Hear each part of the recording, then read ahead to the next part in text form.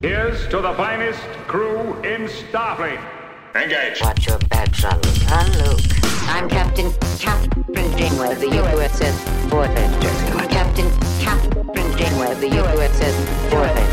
Captain. Welcome to The Greatest Generation. Voyager is a Star Trek podcast from a couple of guys who are a little bit embarrassed to have a Star Trek podcast. I'm Ben Harrison.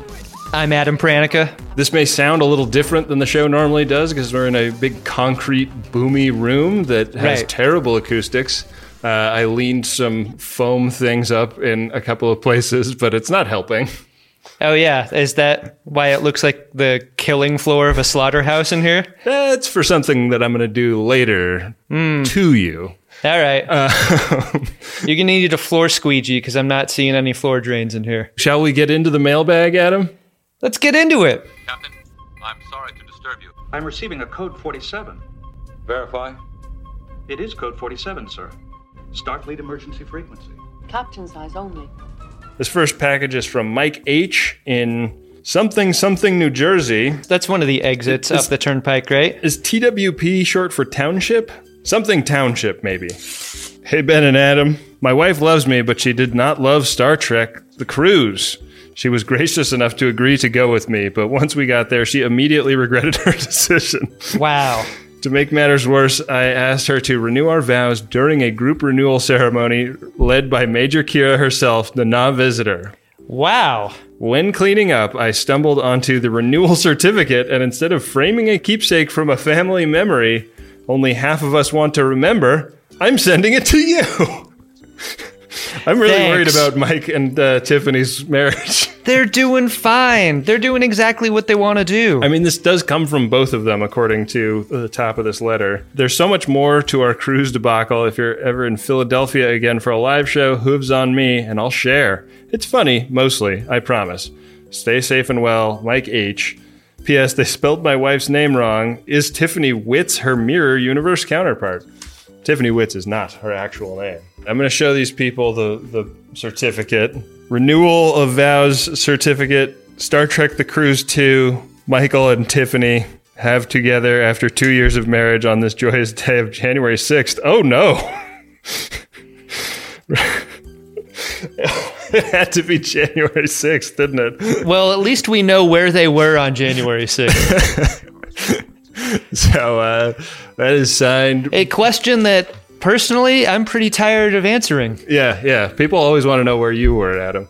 That was signed by the non-visitor herself, so that's pretty amazing. Pretty nice bit of Star Trek memory there. Our next package here is from Jay Kirkpatrick in El Cerrito, California, a place I know quite well from my childhood. It's to us. This is for Ben and Adam. For Ben and Adam's Coco No-Nos from James. Wow. There's no note as far as I can tell. Wait, is there a note in here? What this is a daiquiri cocktail book from Havana, Adam. Oh, that's what you want. This is mostly in Spanish, it looks like. Oh, there's English, too. The greatest bar on earth. Is that what the bar's called? I think that's its reputation. Oh. The Cathedral of the Daiquiri. That's probably the only church I'm interested in going to.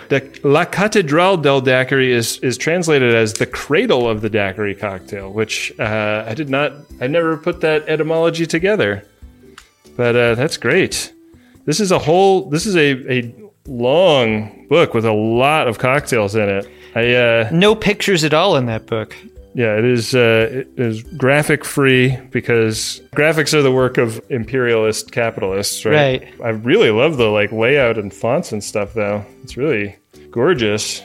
I wish Jay had sent a note. This is amazing. I hope to make some drinks. Oh, there are some graphics in here. Look at that. There is an advertisement for Hatui Cuban beer. Amazing. Wow. Thank you, Jay, for sending that in. Let's start to get to some of these bigger packages. Look at this one. This one's from Defested. Defested's our friend. Yeah. In Wisconsin, we hung out with Defested at the STLV pool party that we threw. I'm guessing Defested is in the chat, just from... I hope so. Defested has a bit of a rep for showing up in the chat. Yeah. Defested has other reps, too. But we'll never tell. Adam and Ben at hashtag STLV2021. I was incredibly surprised to learn that your Romulan Picard doll, pronounced action figure, did not come with the Romulan soup bowl attachment. This seemed wrong. It is wrong. It's a wrong that must be righted. Within this package is your very own Romulan bowl with a bonus Romulan Picard accessory. Also, during a re-listen, I noticed a mention of Spotted Cow in DS9 Season 6, Episode 10, which is brewed only 20 miles from my house and also happens to be one of my favorite beers. Hey, good taste. Adam had been hoarding it, and Ben never got a chance to try it. It's true. As the beer is not available outside of Wisconsin, I thought I'd send some too. Cue me looking up the legality of shipping beer and then becoming sad and confused. Yeah. I can relate to that, Defested. So I promise to bring some to your next live show in Wisconsin. Y'all are awesome, and your pods helped me through one of the worst depressions of my life. I know I'm not alone here. For everyone that you have helped through serious times with your consistent dick and fart jokes, thank you, Defested. Thank you, Defested. Thank you, That was Defested. really sweet to say. That is really sweet to say. As a person who has battled depression in my life, I am always super flattered to hear things like that. I hope our show is a tool for people in that way. I mostly hope that our show is a tool. Well, we never set out to make it that, but it's kind of cool that it is. Sorry, I'm going to unveil this action figure, Adam. All right. Wow, it really does come with a soup bowl with attached spoon down there. That is excellent. Why did they include the spoon? That's so funny to me. Wow. Man, this is great. Did they describe it as garbage soup that Picard hates? I'll see if I can read something about the soup on the back. Romulan bowl, common vessel used for consumption of traditional Romulan victuals. Okay. I mean, that's fine. I mean, the other characters that they advertise on here are pretty fun. They've got Geordi that turns into Invisible Geordi. Lieutenant Commander of the Forge reporting for duty, Captain. They've got Riker on that first contact away mission where BB Newirth wants to do him. We shouldn't fear the unknown. We should embrace it. Troy in uniform. There's more to being a bridge officer than memorizing technical manuals. And Hugh the Borg. No, wait a minute. And Lieutenant Barclay. I look forward to your report, Mr. Broccoli. Oh, yeah, even Barclay gets one. We don't have a Ronnie Cox action figure? Oh, man. I wonder if they ever made a Ronnie Cox action figure. I don't want to talk about it. Get it done. They made an action figure for Romulo Picard. They're not going to give us a Jellicoe? Seems like they should have given us a Jellicoe. Yeah. I don't know why they didn't. All right, Adam, just 2 more packages left here. Really? You're really cruising through these. Listen, there's more packages, but I don't want the Marin on this episode to be like 45 minutes long. Yeah, that's true. This is from Mark A. in Champaign, Illinois, and it is to Friends of DeSoto. Wow. So it's not really to us. No. We're no friends of that man. I think we are. I think do we count as Friends of DeSoto? They came for DeSoto, and I said nothing. Jesus. You were too busy storming the Capitol, apparently. That is not true. We've got a letter. It's a thank you letter. Dear Ben and Adam, a few years ago, I went through a pretty rough patch in my life, and one of the things that helped me get through it was the 2 of you. Binging through the Next Gen and DS9 episodes was a delight and made each day a little better. I'm doing great now, but I still wanted to send something to thank you for all the jokes and Chris Brenner drops. I'm Chris Brenner. Brenner Information Systems. You know, interface, operations, net access, channel 90. That Chris Brenner. This Thomas Riker action figure is my favorite, not because he was only in 2 episodes out of like 400, but because he's wearing the wrong uniform. Whoa. I think they may have just stuck his head on an O'Brien figure. Who knows? Anyways, I hope you enjoy it. And thanks again for being rad, Mark. Thank you, Mark. Thanks, Mark. Man, that is totally the wrong uniform because he was in red when he was on Deep Space Nine. Yeah. But he was also in he was in the ship version of the red uniform, not the station version of the red uniform. Thomas Riker should have detachable facial hair, though, and it should be purple. Yeah, let's look at these sideburns. Doesn't look like those come off. There should be like a switch on the back, like action burns. Yeah. This is great. Let's look at the characters advertised here. Vash, you could get Deep Space Nine Edition Vash. You sure this place is safe? You could get Deep Space Nine Edition Q. Quite a motley crew you've assembled here, Benji. And Captain Picard in a Deep Space Nine uniform. This can't be real. Oh, I guess they kind of explain it a little bit here on the back. It says Lieutenant Riker in Star Trek Deep Space Nine uniform. There it is. There it is, folks. That's the Riker. This package is from Kenneth M. in Medford, Ma. To Ben and Adam. Getting it open. All right, here we go. Dear Ben and Adam, we hope you enjoy this mutated Tom Paris action figure, complete with 3 mutant offspring from the Star Trek Voyager Season 2 episode Threshold. Your review of it hasn't aired yet, so we can only assume it's your favorite episode so far. Yes. Correct. Thanks for your top-notch podcasting over the years. Greatest Generation and Greatest Discovery are bright spots in dark times. May you enjoy your journey through the Delta Quadrant. Here's to the bits, Sarah and Ken. Wow, thank you, Sarah and Ken. And here is the action figure. He's just as grotesque as I remember. It's tongue barfing edition. Oh, I guess this is post-tongue barfing, right? He was more like flaky at that point, and at this point he's starting to look like a salamander man. They did get the expression right. Like some sort of weird pride expression. Yeah. To the gross things he's doing. I want to open the box because the offspring are not visible in the packaging. I really want to see what they look like. They're very funny from the back. If you can see them from the back, wait till you see them from the front, Adam. I like that he comes with 3 offspring and a phaser. Now that's a cute baby. There's no like coloring on it for the eyes, but it is shaded a little bit on the top of the head. I wish they'd... You can't tell who it takes after? Yeah. So we got 3 of those. We got a red phaser. Again, a thing that totally sent me up the wall when I was a kid, because I was like, the phasers aren't red! This is wrong! You had a really deep voice as a child. Yeah. Gotten less mature as I've aged. Man, that is Looks really like great. a nice corduroy suit jacket situation happening there. Yeah.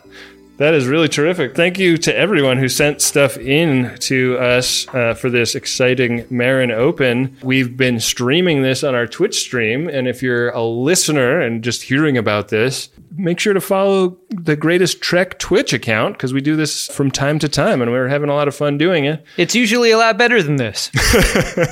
Now, Adam, let's get to the episode we came to talk about today. Oh, yeah. Let's do it. It's one of my favorites. It's an episode you haven't seen yet. It's Season 2, Episode 24, Tuvix. Oh, it is the Tuvix episode. Reverse course. Unless you've got something a little bigger in your turf. Adam, false alarm.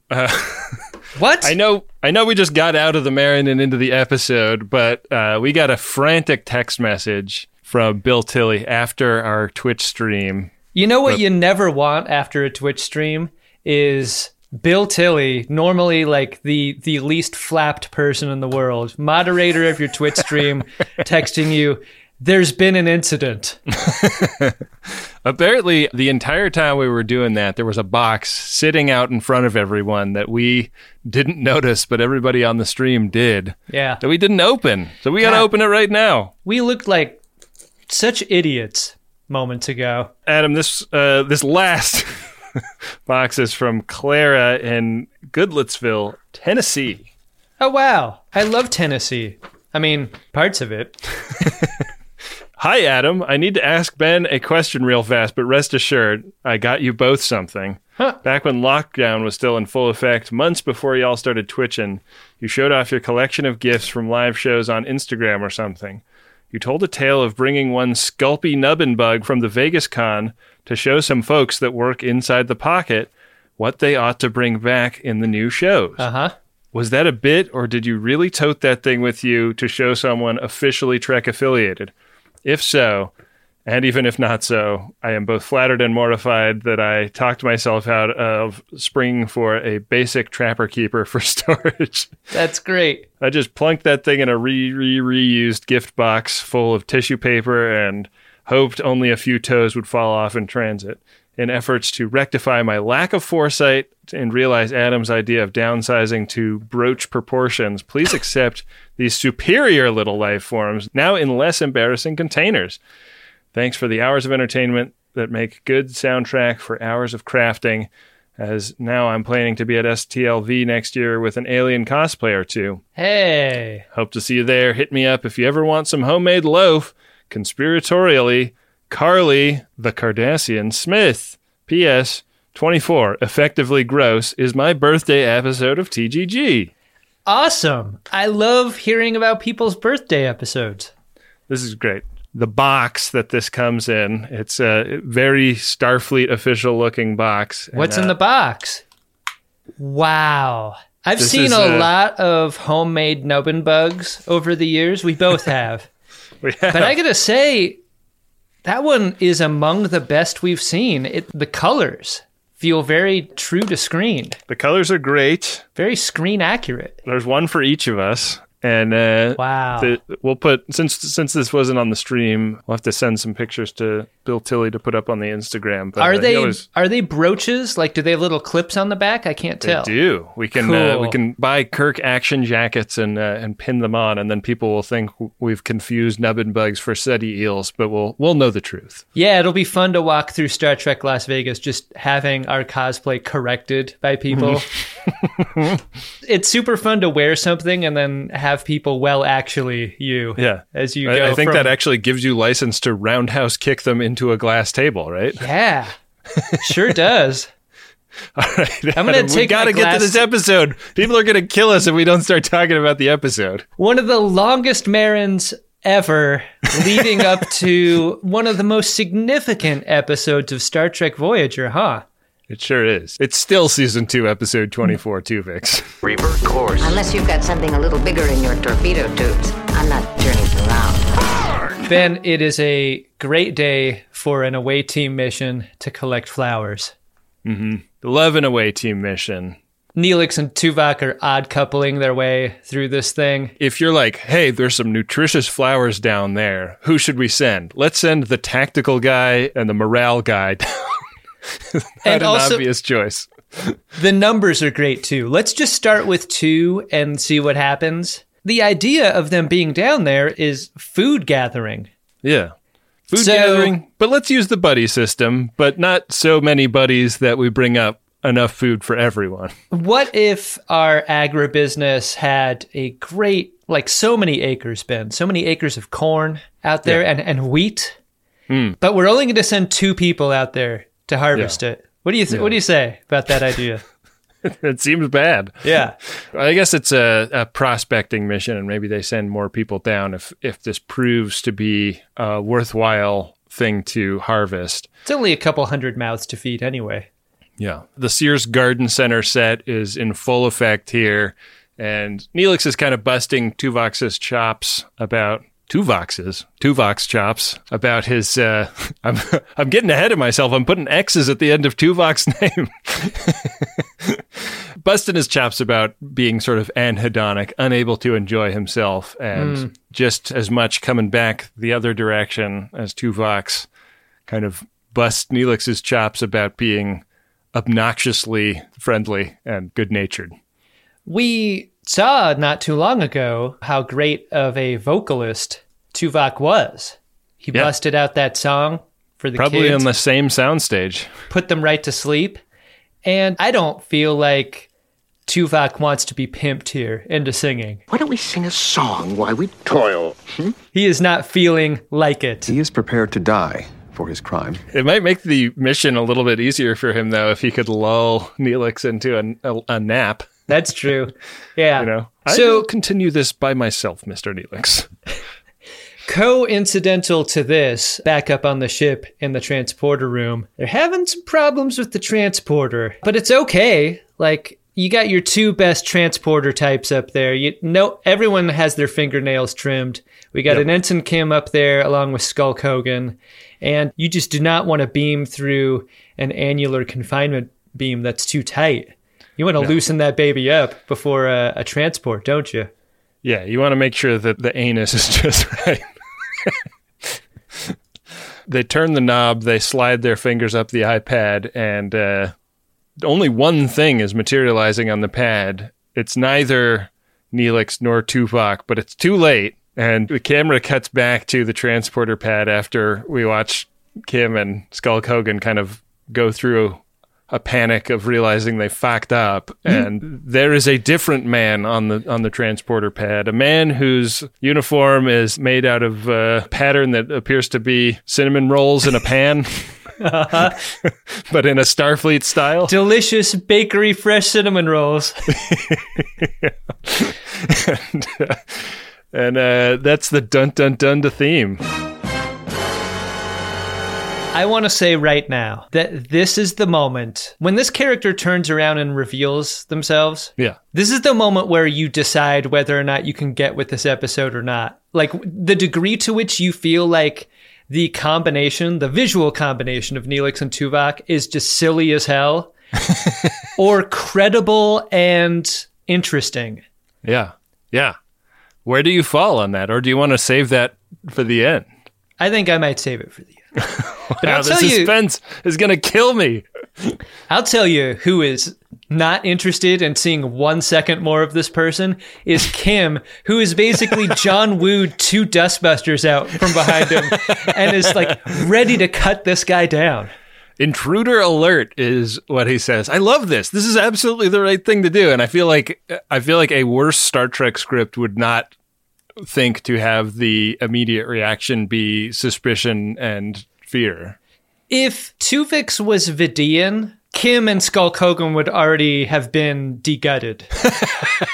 Like I think you got to throw up the force field first thing, right? Yeah, I wonder does the transporter automatically disable weapons, or is that something you have to do volitionally every time? I don't know. I mean, a lot of questions crop up out of this scene. One of the questions I have is, it's Hogan's fingers on the controls, right?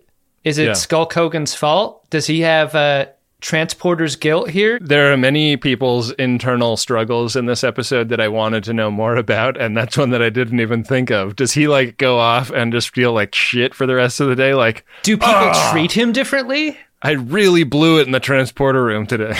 Given how many transporter accidents there are in Starfleet, it seems like that would be a real hazard to the job. Yeah, yeah. I mean, that's why Chief O'Brien always seems so haunted, right? Right. That and the memory of spending a lifetime in a jail cell with a man that he loved and then killed. Kim can't decide to blow this guy away on the transporter pad or hold the dustbuster to his own head after seeing what he's seeing. The question right off the top is, who is this guy? Yeah. And what have you done to Neelix and Tuvok? And this guy says, I am Neelix and I am Tuvok. And probably the funniest moment in the episode is when Skulk Hogan looks down at the computer and he's like, yeah, computer says he's right.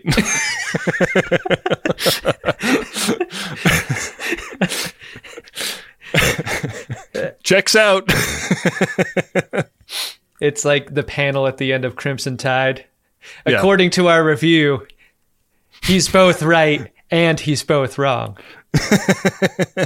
And Lipizzan stallions are born Talaxian, but they're black Vulcans when they grow up. Tuvix smartly starts doing the parlor trick of IDing everyone he sees when he's in sickbay, right? And this is a technique that he's using to kind of chill everyone out. Yeah. Telling them secrets that only they and Tuvok and or Neelix would know. I'm not dead. I'm me. Luckily, this is the only form of identification that the crew needs to determine that his side of the story is correct. Yeah. The doc agrees with the earlier bioscanner readout. The man you see before you is literally a fusion of two men. But he's surprisingly healthy considering the circumstances. But also, it's not just the two of them. It's also the orchids that they were collecting. This guy is 1/3 Neelix, 1/3 Tuvok, 1/3 flower. Don't tell Michael Chabon. What goes unmentioned is the Ziploc bag of cinnamon rolls that Neelix had with him to make that little flourish on his uniform. Neelix brought a little snack down from brunch. Yeah. Tuvix seems pretty happy to see Kes in this scene. Yeah. Kes, of all not people. So much. No, and this is, starting here, I found this to be an incredible Jennifer Lien episode. throughout. It really is. Yeah, I mean, like, the connection she has with both characters is very deep at this point. Yeah. And I think one of the most interesting things about the episode is how little consideration some of the other characters on Voyager give her when this happens. And how much that is like both really sad and also kind of true to the way the show has been written up till now. Like, I kind of feel like if everybody had like tried to comfort Kes in this moment, it would have felt a little like saccharine and dishonest. And I thought it was kind of an interesting moment of the show, kind of writing in a way that was, it's hard for the show to cover up the fact that she's been a little bit underwritten at best. And so it's pretty honest about that in the way it's written. I want to emphasize your point even more. I feel like there is very little compassion to go around for the entire crew, and it really starts here. Tuvix is not treated like a person who has suffered from an accident here. Everyone, if they're even able to make eye contact with him at all, there's no affection in the look, and even Janeway looks at him with a kind of disgust that I was not prepared for. Yeah, I think part of what's informing that is that Tuvix is weird and doesn't seem traumatized. You know what? That is a great point. If he presented as suffering, I think the instinctual human... Why, the very name is racist. ...gift of affection or sympathy or empathy would be appropriate and seen. But because Tuvix seems fine, maybe that's why. One of the most impressive parts of Tom Wright's performance is how much it kind of oscillates early on between hard Tuvix and hard Neelix, and then over the course of the episode finds a weird midpoint between them. But this first scene, he's like saying super Neelix-y things and then kind of like turning on a dime and saying super Tuvok-y things. And I feel like he really found the character in a way that is really impressive given what a strange character this is. The secret weapon in Jennifer Lien's performance is that Kes likes everyone. And when she doesn't automatically like Tuvix, it really puts me on notice for the rest of the episode. Yeah. Because there's the moment here where they're like, why don't you take this thing, which used to be your lover, to the lab for study? And when even Kes is disgusted by Tuvix, when she's nice to everyone, that really is it's such a tone setter. Really is. And it's also a tone setter that she's just being asked to do that without anybody like giving any consideration to like where her head might be at in this moment. Yeah. Like, would you mind hosing out the area of the ship where your one and only lover was atomized by some alien? Like, it's just a mess down there. We need you to clean it up. And it's the same ask. Yeah. Yeah. Tuvix is the one person that kind of recognizes that, like, in the scene. He's like, hey, I realize this is super weird. This situation must be very difficult for you, Kes. And she kind of brushes it off. This is the scene where he decides to give himself a name. Mm-hmm. Also, the scene that for the first time we hear definitively that Doc Holliday has not been going by Schmallis. Yeah, Tuvix basically throws this in Doc Holliday's face. You know what? In the 3 minutes since I've been on the ship, I think it's important to have a name, and here's what that is definitively. He initially comes up with Nevok, and then pivots to Tuvix, which is the only way he can keep his Talaxian passport, is if he has an X in his name. Yeah, I mean, Tuvix is the one commenting on how uncomfortable Kes has got to be, but it's Tuvix that should be uncomfortable while holding his arm at a right angle for the next 20 minutes that he has to while being scanned, right? Yeah. Did you notice this? There's no armrest under him. He's just got to be like holding it out like he's the fucking RoboCop. Thank you for your cooperation. Good night. Even CVS has an armrest at their like... where you get the blood pressure cuff.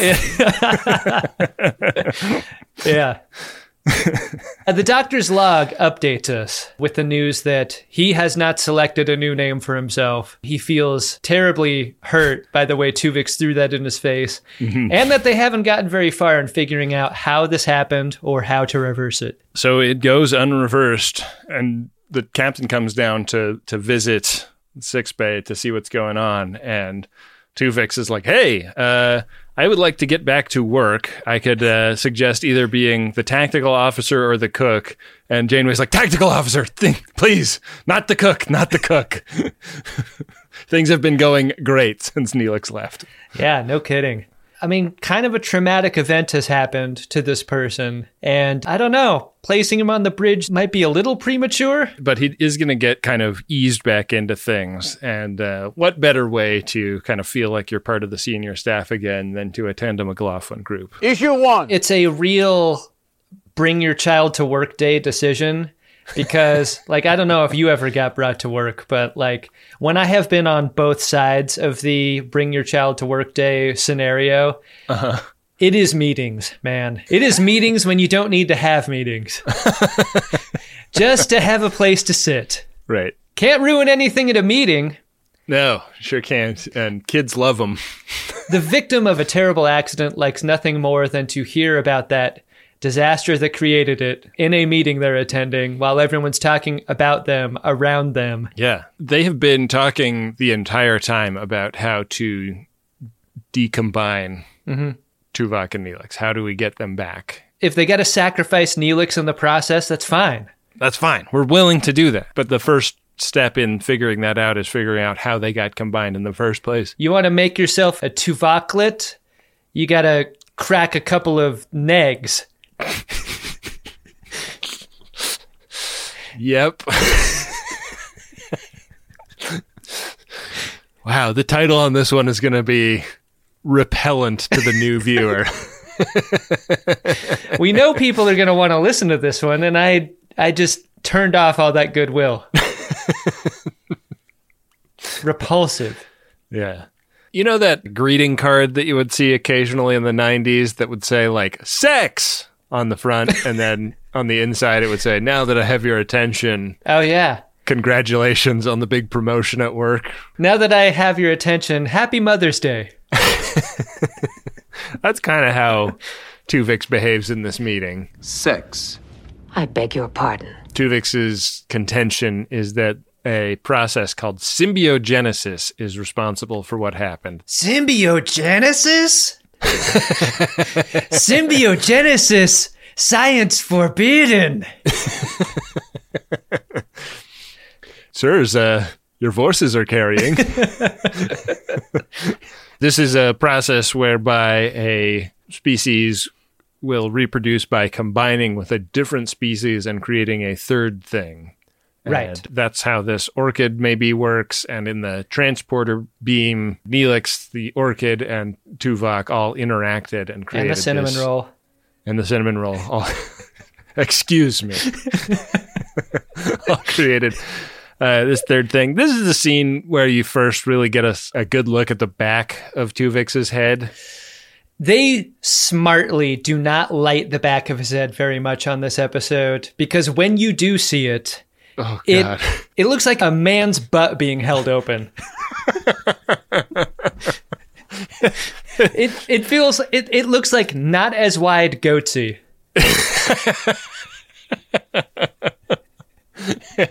With the wedding ring and everything. It looks like a pumpkin that's been rolled around in glue and hair clippings.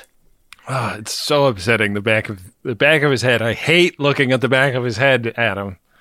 I hate to see you go, but I hate watching you leave even more, is what they say at the end of this McLaughlin group. Please don't go. I think that one thing that this episode does well is, without getting super explicit about it, give you a sense of where a lot of the characters will stand on the ultimate decision that happens. Yeah. And one of those characters is Kes, who they break up this McLaughlin group, like, we're going to get more samples and see what we can do. And then Kes is like walking alone in the hallways and comes upon Tuvix. And it is quite clear that she feels almost jilted by this situation. Like, she has been abandoned by both her mentor and her boyfriend. And I think that the implication that Kes could tear the ship apart with her mind is a pretty major consideration Like, if she gets too mad, it's trouble. That is such a great call. I mean, had she rolled up on Tuvix, had Kes been behind Tuvix in the corridor instead of confronting him face to face, she's liable to freshen up the whole ship. This would have been the end of the series. Yeah. She sees the back of that guy's head once, and that's it. And then you cut to the 3 credits. Done. This is a weirdly unmotivated beginning to the scene, though, because I thought that the scene suggested that Tuvix was just standing outside of Kes's quarters waiting for her to get home, but nothing about that is described. It seems as though Tuvix was just standing in the hallway with all that shit on him. I'm so hot. Is he standing outside the mess hall? I don't know. Because that's where they go next, and it's mayhem in there. Like, everybody is in the kitchen. Somebody's eggs are burning. Those are mine. Too many cooks will spoil the broth. This is the definition of in the weeds, if you're a commercial kitchen here. Yeah, seriously. Tuvix kicks everyone out and starts whipping up dishes, and we, like, smash cut to after dinner service where Kes and Tuvix are cleaning up, and he's really crushed the meal. Like, apparently a little bit of Vulcan restraint is what Neelix's cooking needed. Yeah, things aren't as piquant as they used to be. It's really remarkable. Interesting choice in shots here. I mean, both of them have been doing the dishes after dinner service, you know, like a good partnership should be. She stayed at her post. And we get a shot of both of their hands after being in the water, and they are just totally raisined up from the act of washing dishes for like the last 90 minutes. And it's one of the reasons I think that when Tuvix holds Kes's hands, she bolts because, it is nasty. So clammy. Yeah. I was a dishwasher for a whole summer, and it's easy not to tell when you have a tiny hole in a glove that goes up to your elbows. Yeah. And after a shift, I one glove, normal hand, and then on the other arm, other hand, looked like Dr. Pulaski's face in that episode where she was made to age in an advanced way. Like, skin was falling off of that hand. It was so gross. It was awful. I wanted to take it to the meat slicer after that. Every time I get into the damn thing, I'm convinced that's what's going to happen. Oh, I'm sorry to hear that, buddy. But it recovered, though. See? Now they're as soft as ever. Oh, yeah, it definitely recovered, Adam. Looks great. I've got to get that platinum, get that lobe enlargement. You might have heard us talk about Squarespace before, and you're thinking, what do I need a website for? I already have a bunch of profiles across the different social medias. But isn't it time you had a place online that wasn't owned by a social media company? How about you take control of your online identity with a website of your own? For that, there's Squarespace. With Squarespace, you can buy a URL and build a customized website with your name and not a giant social media company's name with your name attached and a bunch of numbers at the end. With Squarespace, you can have a place on the internet personalized to your aesthetic that lets you tell people about who you are instead of an algorithm. And the best part is, you don't have to be an experienced designer or a web page creator to make something great, because Squarespace is always there for you with their award-winning 24/7 customer support. Don't settle for being another company's product. Be your own product with a website that's all you with Squarespace. Go to squarespace.com for a free trial, and when you're ready to launch, use the offer code SCARVES to save 10% off your first purchase of a website or domain. That's squarespace.com. The code is SCARVES. Think it, dream it, make it with Squarespace. A good time so often has a downside, doesn't it? Especially when it comes to stuff that you put in your birdie. We've all been hungover before. I mean, many of us have, I guess.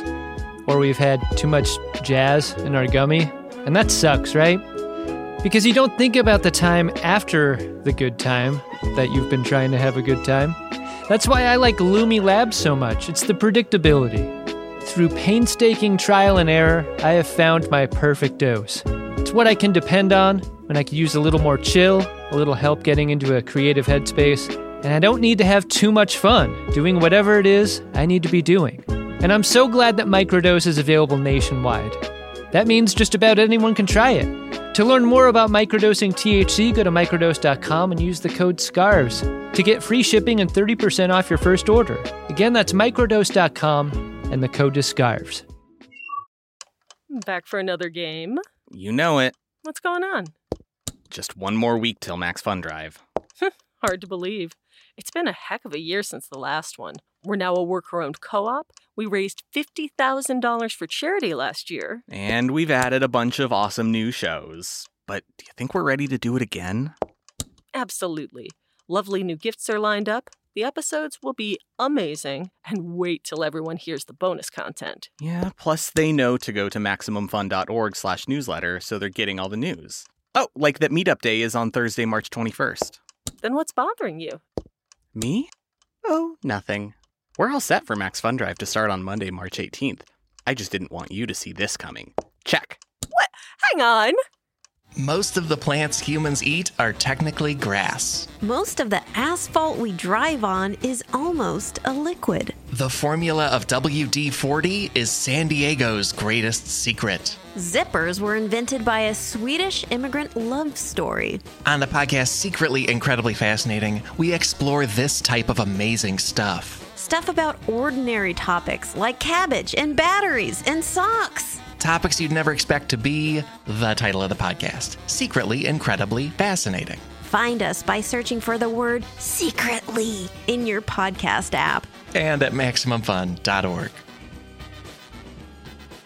I've got to get that Latinum. Are you planning a heist? gold. This isn't going to work out, clearly, between Tuvix and Kess. And my question for you is, Ben, why is Tuvix forcing it so fast? His timeline seems to be internally motivated against a strange foreknowledge that he's not going to be around long. I wonder about this. I mean, so I'd say that the big hole in this episode, the thing in this episode that kind of makes me want it to be a two-parter so that we could get way deeper into it, is what is it like to be Tuvix? Because the interesting choice is that these are the two characters that are the most at odds most of the time. Like, Tuvok fantasizes about killing Neelix. They are as polar opposites as you can get aboard Voyager. Right. And the one character that never unpacks this is Tuvix. But, like, maybe he just fully loves Kess, you know? Maybe it's, like, so hard for him to not live it, you know?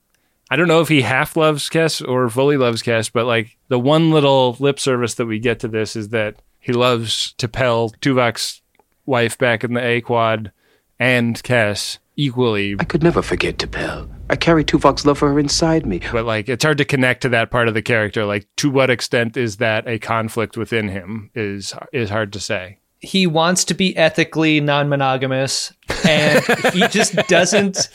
He doesn't make his case in a graceful way. No, yeah.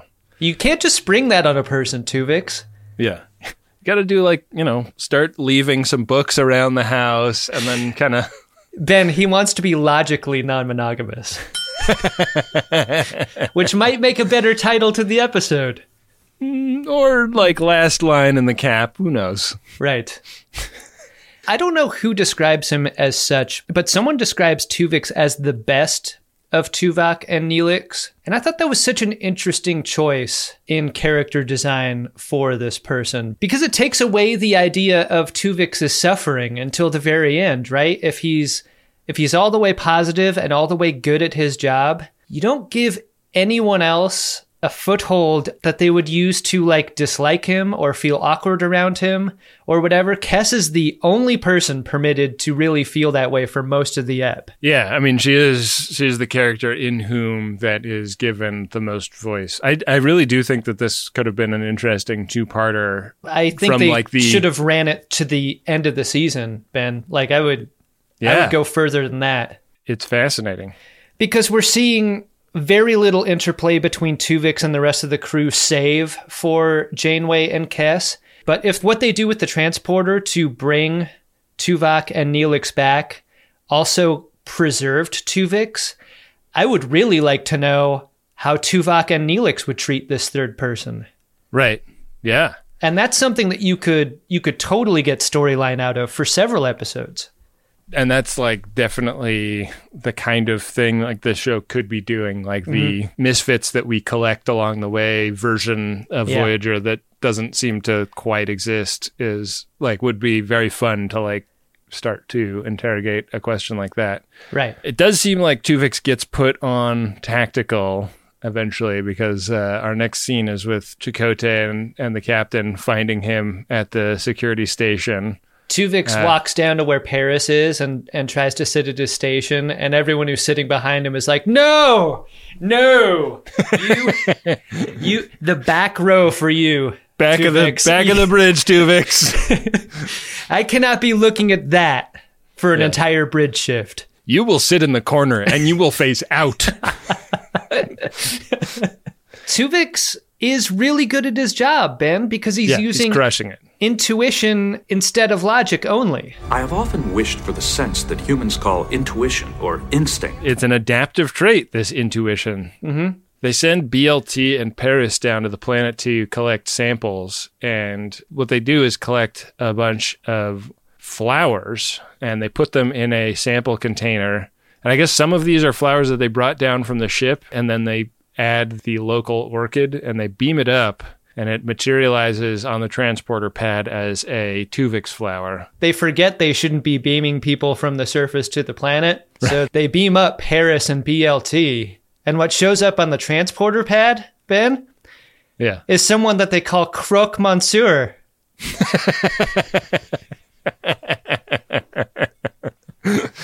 Oh.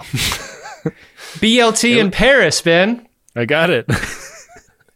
You know Paris and BLT?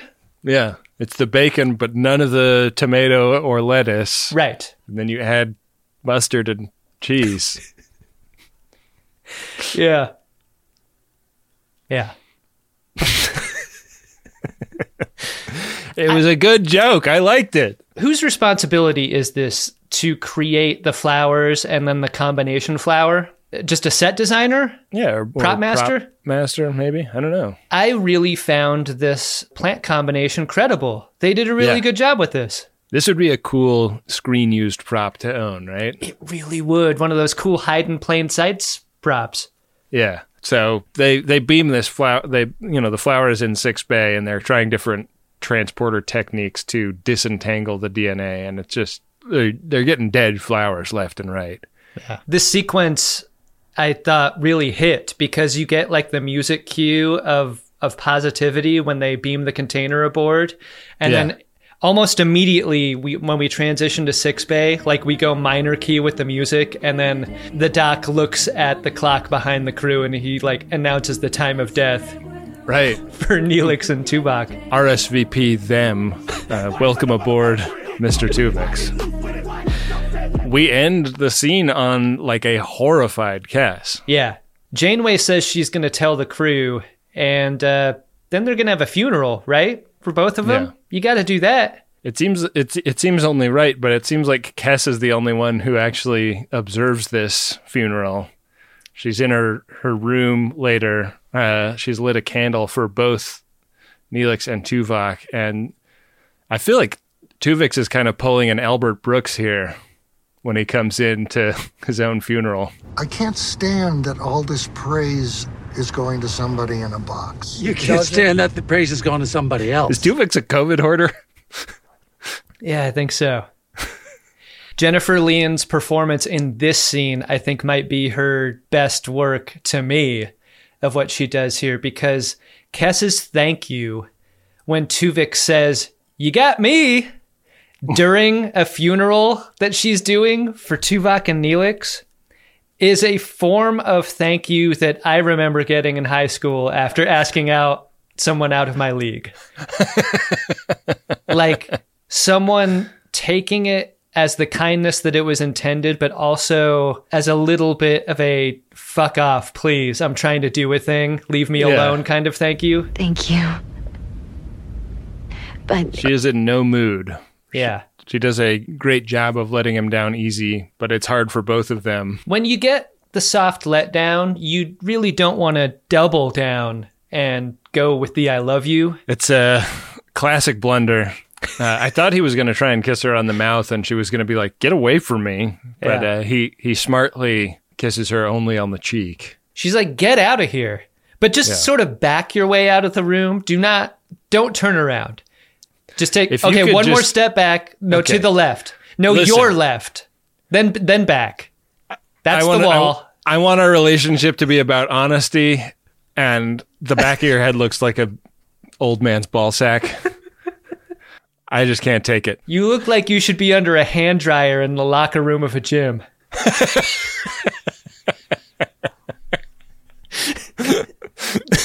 You look like you need to be powdered before going out on a hot day. You look like you're a lot longer than you were when you were a younger man. I think it's weird that it's sticking to my legs. Coffee black. Make it yourself. I'm trying to help you see this as an opportunity to grow. Make it yourself. Kes is pretty upset after this and goes down to see the captain, who is also having a kind of sleepless night. Yeah. And man, like, the last scene being one of Jennifer Lean's great performances so far in the series, I think this scene is one of Kate Mulgrew's great performances in the series, because they sit and have this conversation about this thing that is like not quite grief, but is very sad and hard to deal with emotionally, that everyone on the crew is experiencing, of like, we've lost people that we don't think we'll likely ever see again, except for they're not dead, and neither are we. Especially Ensign Kim. Right. Floating in space a few episodes ago. Got some complicated feelings about that. Yeah. I wonder what he would sound like if we could hear what his thoughts were. Yeah. He'd probably sit there and say, crap. I love that moment in the scene where Kes describes Tuvix's sharing of his feelings with her, and Janeway's like, do you feel the same way? And Kes is like, oh God, no. Oh, are you serious? Have you seen the back of his head? And the captain is like, honestly, earlier I was going to reach out and push your faces together to kind of force a kiss, but I didn't want to touch the back of his head, so I didn't. And it's had me really rethinking a lot of things. Yeah. Janeway compares her feelings to those that the rest of the crew must be having. And this is a nice scene for her, like you say. But it also feels like the hope of getting back together with a loved one in your hometown, right? Like, maybe you want to be considering experimenting with one or more people while you're away at college, finding yourself. Like, that's the tension that everyone on the Voyager is feeling. The special person back home, or the at college, ready to experiment. And she gives Kes this counsel in the hushed tone of someone ready to blow up the ship, were she to see the back of Tuvix's head again. But as it is, they hug goodbye, which seems really nice for two people in their circumstances, right? But also, when do you hug your boss? I think it exclusively in a moment that is this fraught. Yeah, you know? Exclusively in a moment where death has happened. Yeah. Yeah. After the break, we get a captain's log, and it's the rare musical number captain's log, Adam. It's been 2 weeks since he became Tuvix. Now he's got jobs in both the mess hall and bridge. 5 days since his uniform reverted to the standard issue Starfleet. 3 days since the 6-bay test proved we couldn't unbake the cake that is his body. But it'll still be 2 days before we kill him. Yeah. And so that's nice. He's the best of Tuvok and Neelix, and specifically not the worst, Ben, which is interesting. He's cooking his ass off. He is better in meetings. He's funnier. He's less creepy. It makes him harder to kill the more useful he is. It's like, what if you had two of your worst employees combine into one great employee, but the back of his head was gross?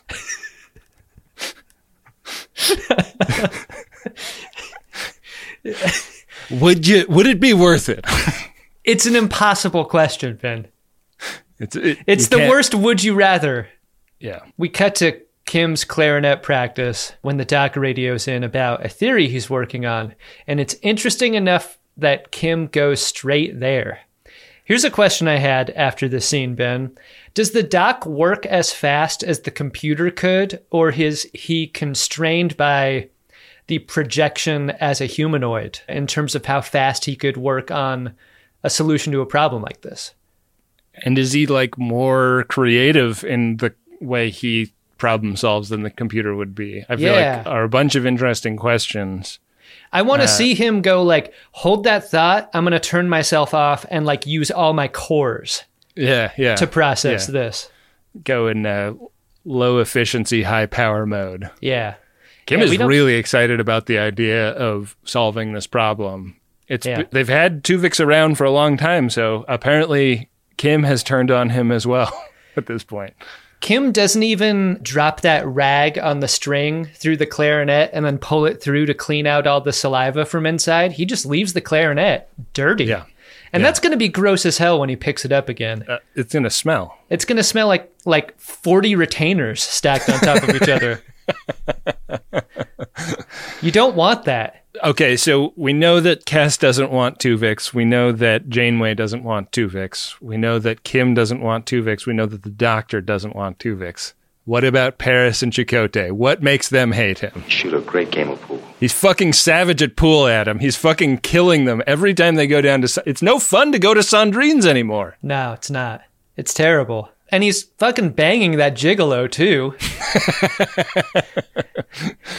Jeez, he's great at everything. Yeah, he's bending the gigolo over the pool table, and the gigolo is like, well, at least I do not have to look at the back of his head. What's the thing that's more upsetting? Tuvix beating Chakotay and Paris at pool, or Tuvix bailing in the middle of a pool game and just like sort of rain checking it halfway through in order to sit with Cass at the tiny candlelit table? I think that if you're the guy with the stack of quarters on the edge of the pool table and Tuvix leaves Sandrine's, you're like, yes, I'm going to play the like worst guys. Yeah, exactly. Cass, after Tuvix sits with her, declares to him that she wants to be friends with growth potential. Yeah. And Tuvix is like, so you're saying there's a chance? Also, there's some pretty big news down in Six Bay you might want to come down for. Yeah.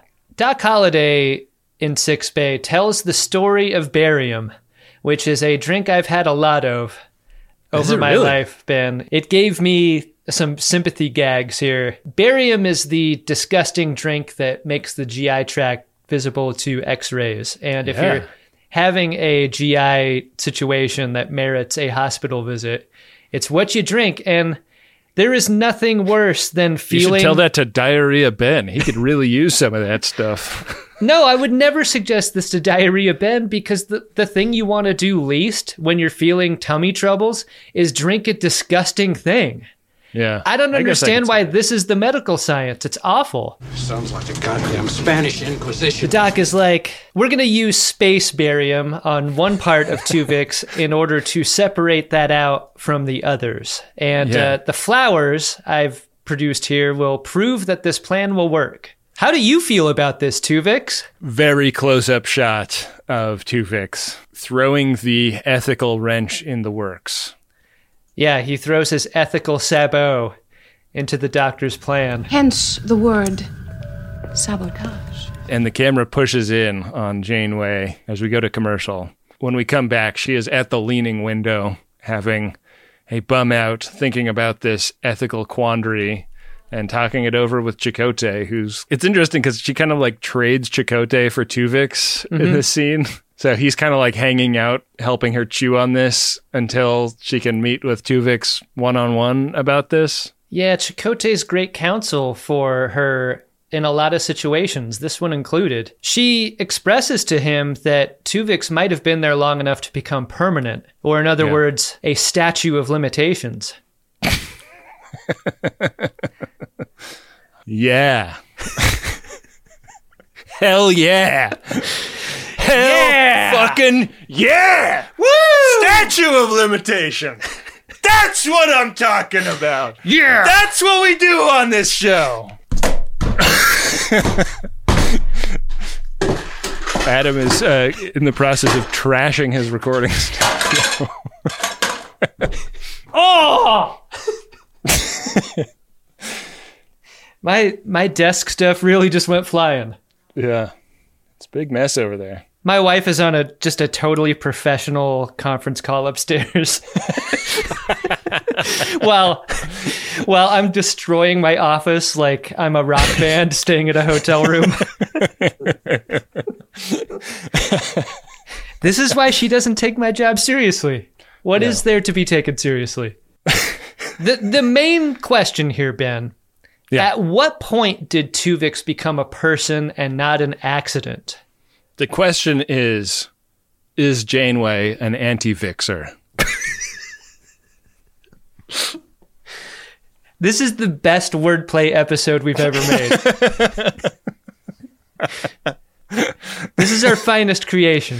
She is talking to him about like, hey, so like I kind of want my guys back. And he's saying, you're going to have to kill me to do that. She might as well be turning to camera for this. I felt like this was a question asked of us, the viewer, at the same time. Right. Is this murder is the question of this episode. And it is stated very explicitly by Tuvix. And Janeway is like, listen, Tuvok was trying to execute Brad Dourif like 4 or 5 episodes ago. Like you don't exactly have a leg to stand on, or at least if you had 2 legs to stand on, you've eliminated one, right? Yeah, to my knowledge, Tuvix has not attempted murder since he's been a part of the crew. Yeah. Do you think he has 1 Neelix leg and 1 Tuvok leg though? Oh man, what does his fucking dock look like? You think the back of his head looks gnarly? Oh man, looks like a chorizo sausage with yeah, where they've removed the casing. Yeah. Our course is locked in. What? Listen to me very carefully, because I'm only going to say this once. Janeway phrases this really interestingly. She must speak for Tuvok and Neelix because they cannot speak for themselves. And Tuvix takes great umbrage with this, Ben. He's calling this an execution. There's coffee in the unfortunate predicament that we're all facing. And he makes a very persuasive case to her, and then we cut away before we can get her reaction to this case. I thought that was an interesting bit of timing there.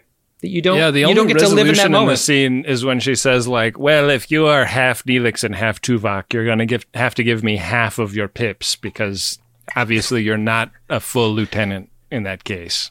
Yeah. What happens to the pips? Another unanswered question in this episode.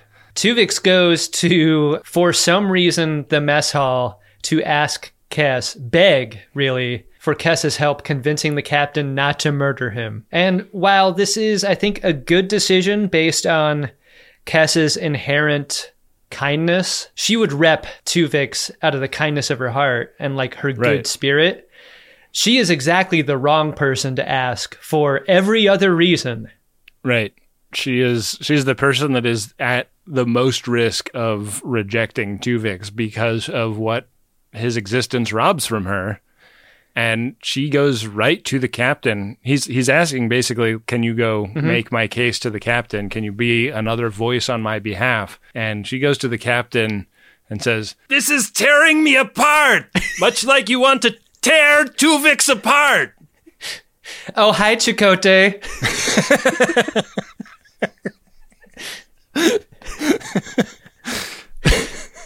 I love this sequence, didn't you? Like the way the baton gets passed. Tuvix has the scene with Janeway that ends with Tuvix talking to Kes, that ends abruptly with Kes talking to Janeway right after. It's just cut, cut, cut. You don't see the transit, which I think emphasizes the desperation here, right? When you don't have time to think in between these scenes, you're just made to act in the same way that Tuvix is running out of time. Right. This is the centerpiece Jennifer Leon scene, though, right? I mean, she gets a lot of great scenes, and she is the, in many ways, the kind of most emotionally vulnerable character on the show, and to see the pain that this is causing her is, I think the show is relying on that pain being enough to be persuasive against the next scene, because the next scene is the kind of famous moment where Tuvix like walks onto the bridge and is taking his position and issues an order to Tom Paris, who is like, are we still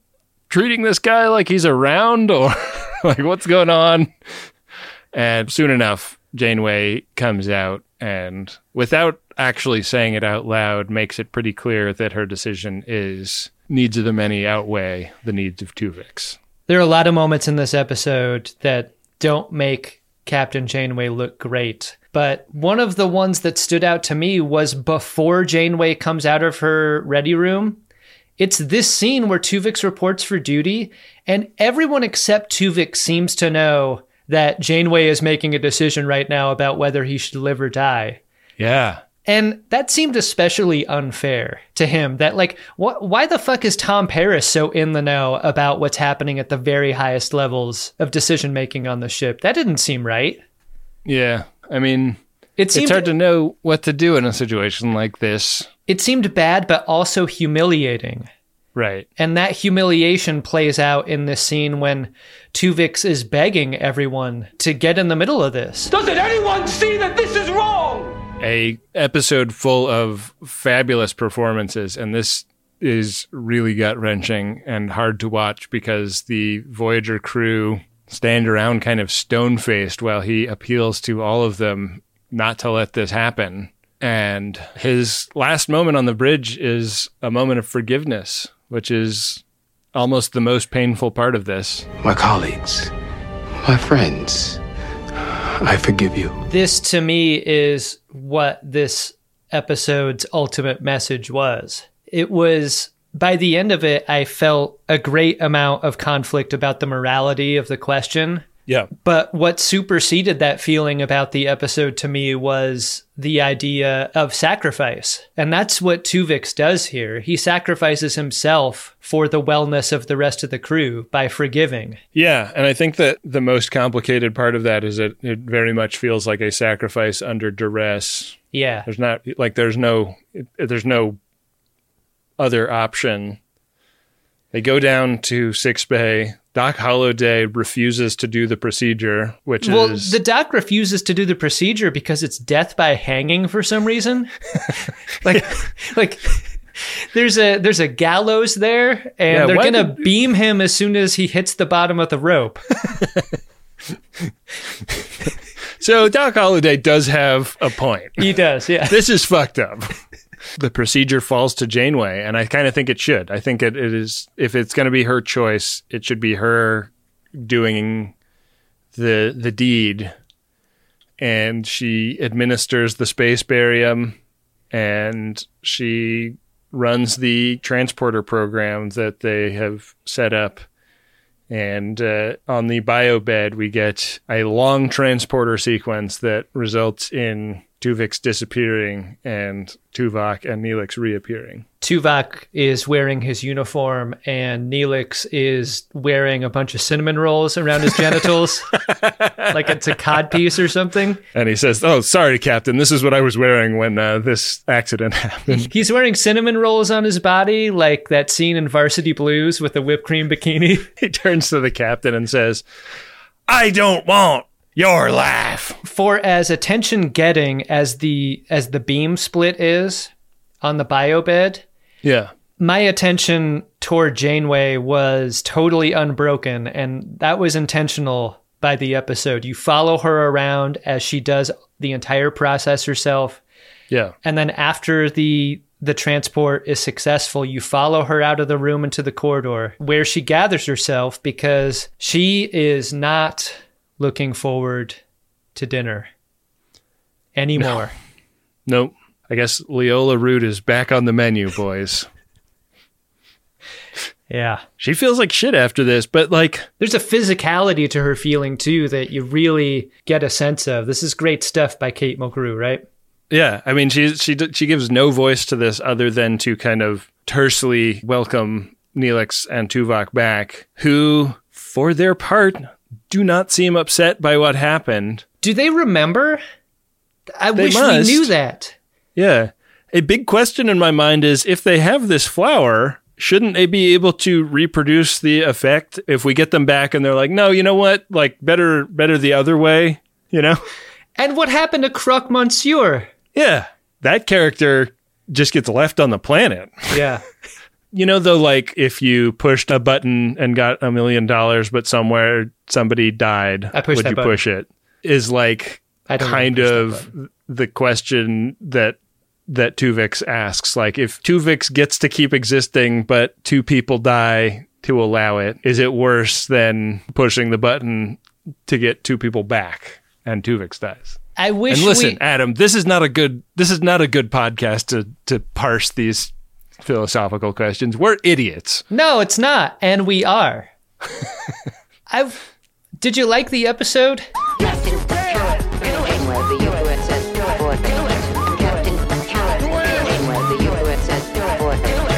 I love this episode. I think this episode is peak Trek. Like, it's such a wild sci-fi idea. It's so unsettling, and so many people have so many different opinions, you know? Our friend Manu Sadia has an entire Twitter account dedicated to Justice for Tuvix that I encourage people to follow because it's very funny. But what's the handle?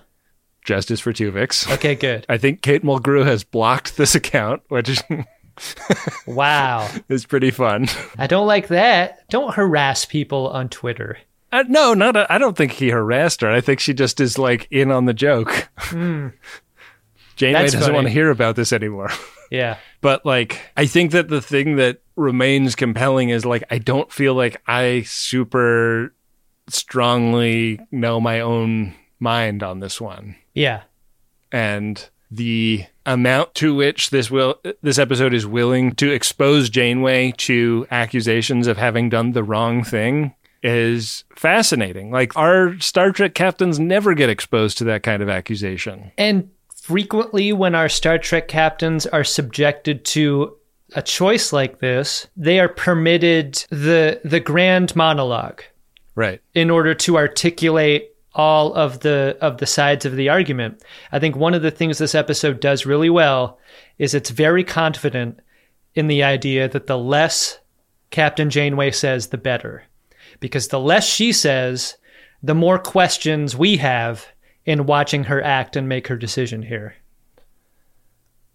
I don't know what I would have done in Janeway's shoes, and I think that is the thing that makes this an episode that is really fantastic in my mind. How about you? What do you think? It's a fantastic episode, Ben, but what's going to last with me for a long time is how ugly of a look it was for so many people on the crew. And I mean, like, literally. When people look at Tuvix, there is a level of existential dread baked into every reaction, as if they are staring into the abyss of what a life in Starfleet is like, and it stares back, and what they see is the back of Tuvix's head. Like, if a back of the head could stare back, that's what they're seeing. Mm-hmm. And in that way, Ben, Tuvix is a warning, because as the episode went on, the warning became about something else. If Tuvix resisted all the way up until that separation, it would have destroyed the crew. Yeah.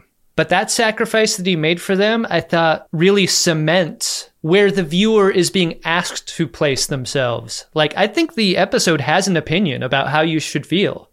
And I think that the episode wants you to feel bad for Tuvix and what makes you want to have justice for him.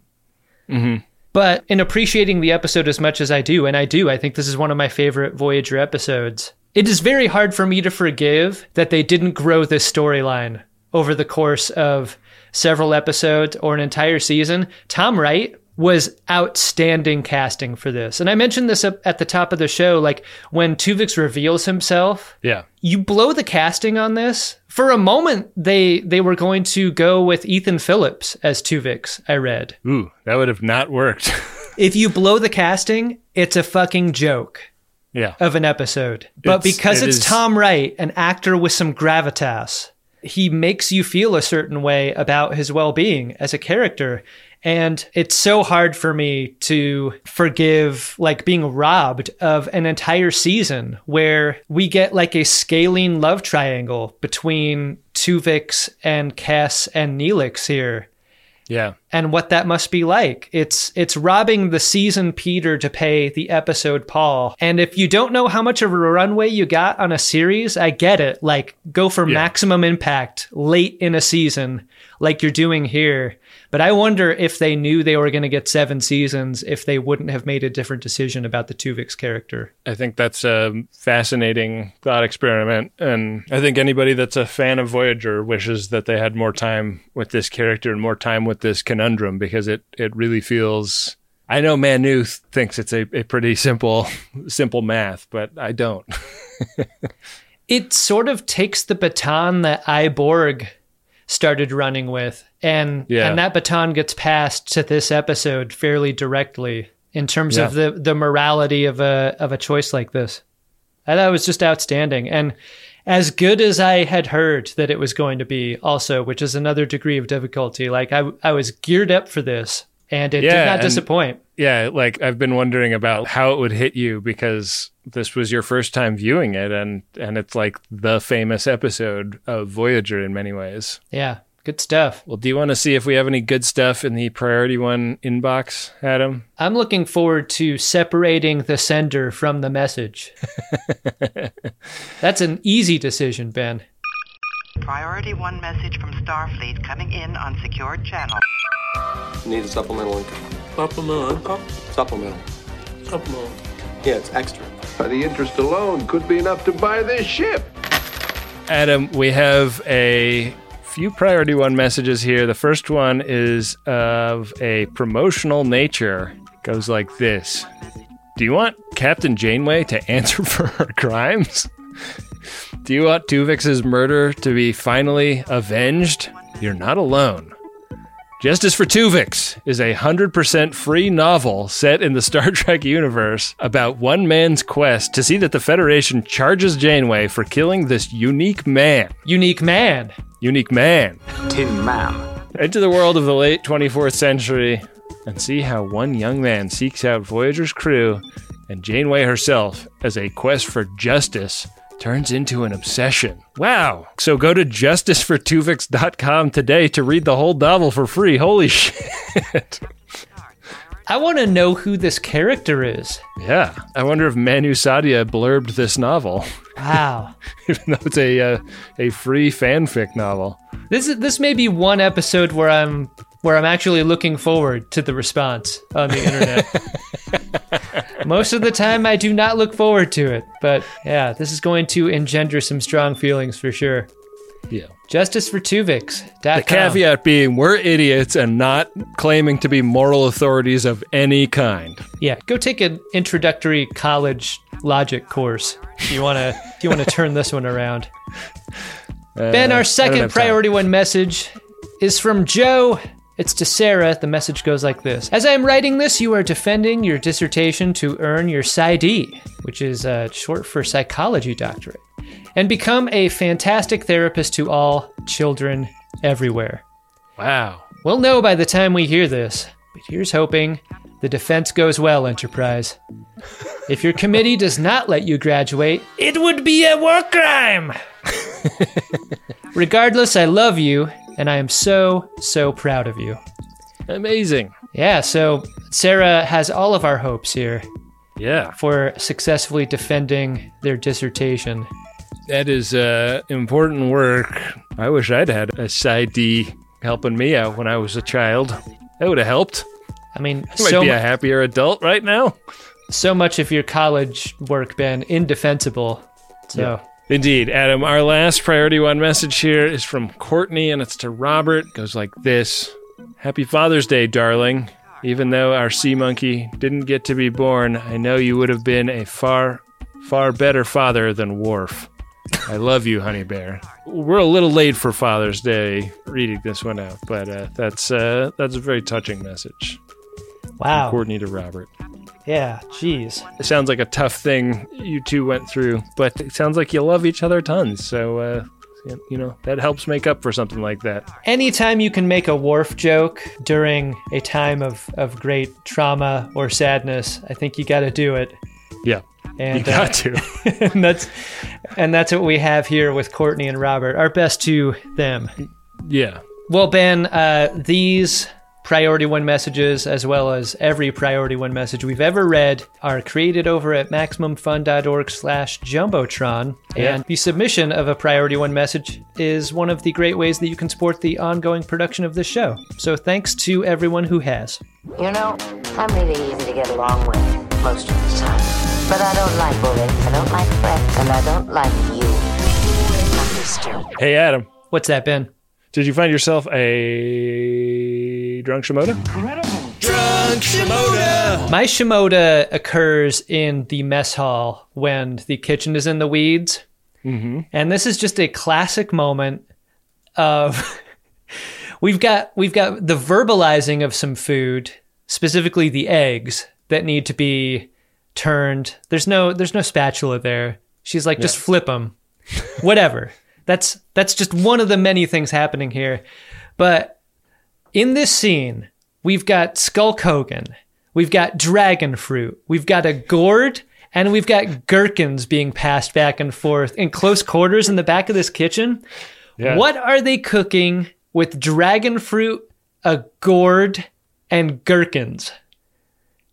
Really fucked up fruit salad. My Shimoda is everyone in the kitchen right now trying to make a meal out of those ingredients. This is like an episode of Chopped, where there's no way to make anything good out of these ingredients. So that's my Shimoda. What about you, Ben? It's a real ready, steady cook disaster. Uh-huh. My Shimoda is in that scene on the bridge when Tuvix is making his emotional appeal to the crew. Janeway has clearly had some security people on call ready to go, because they just kind of show up.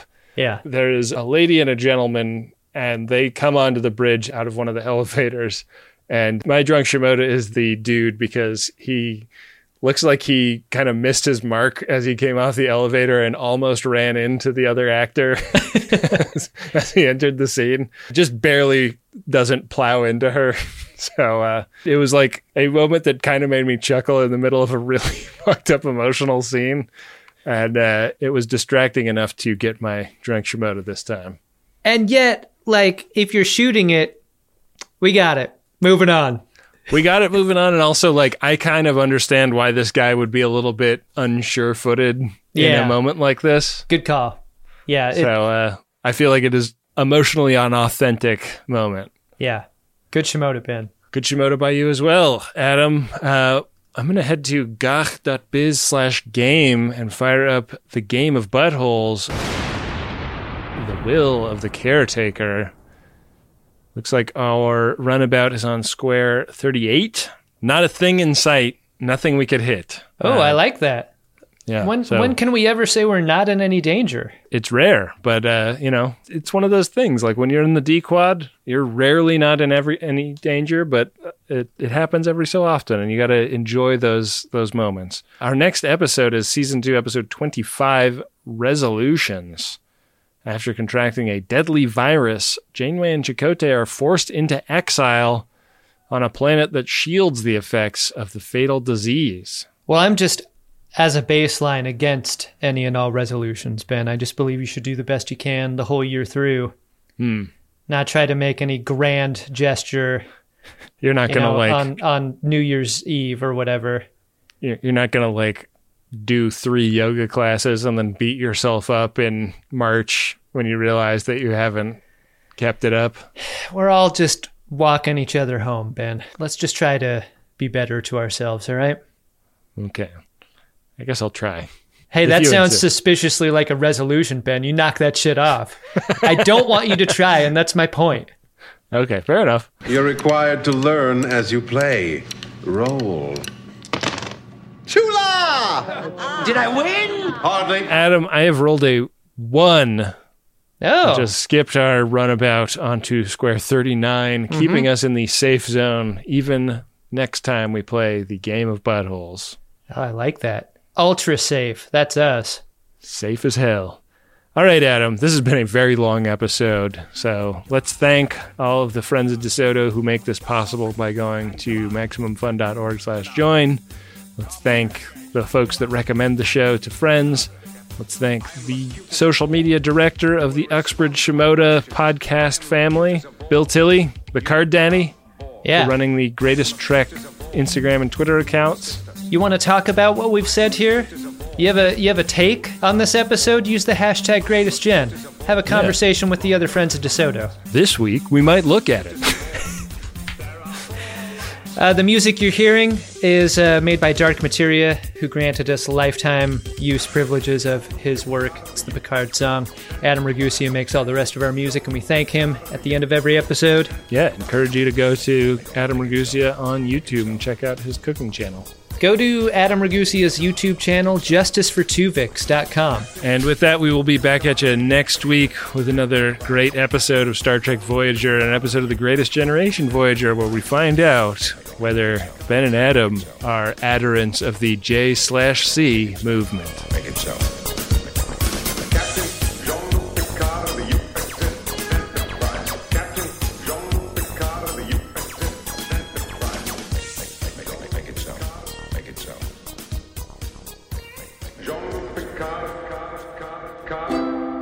MaximumFun.org.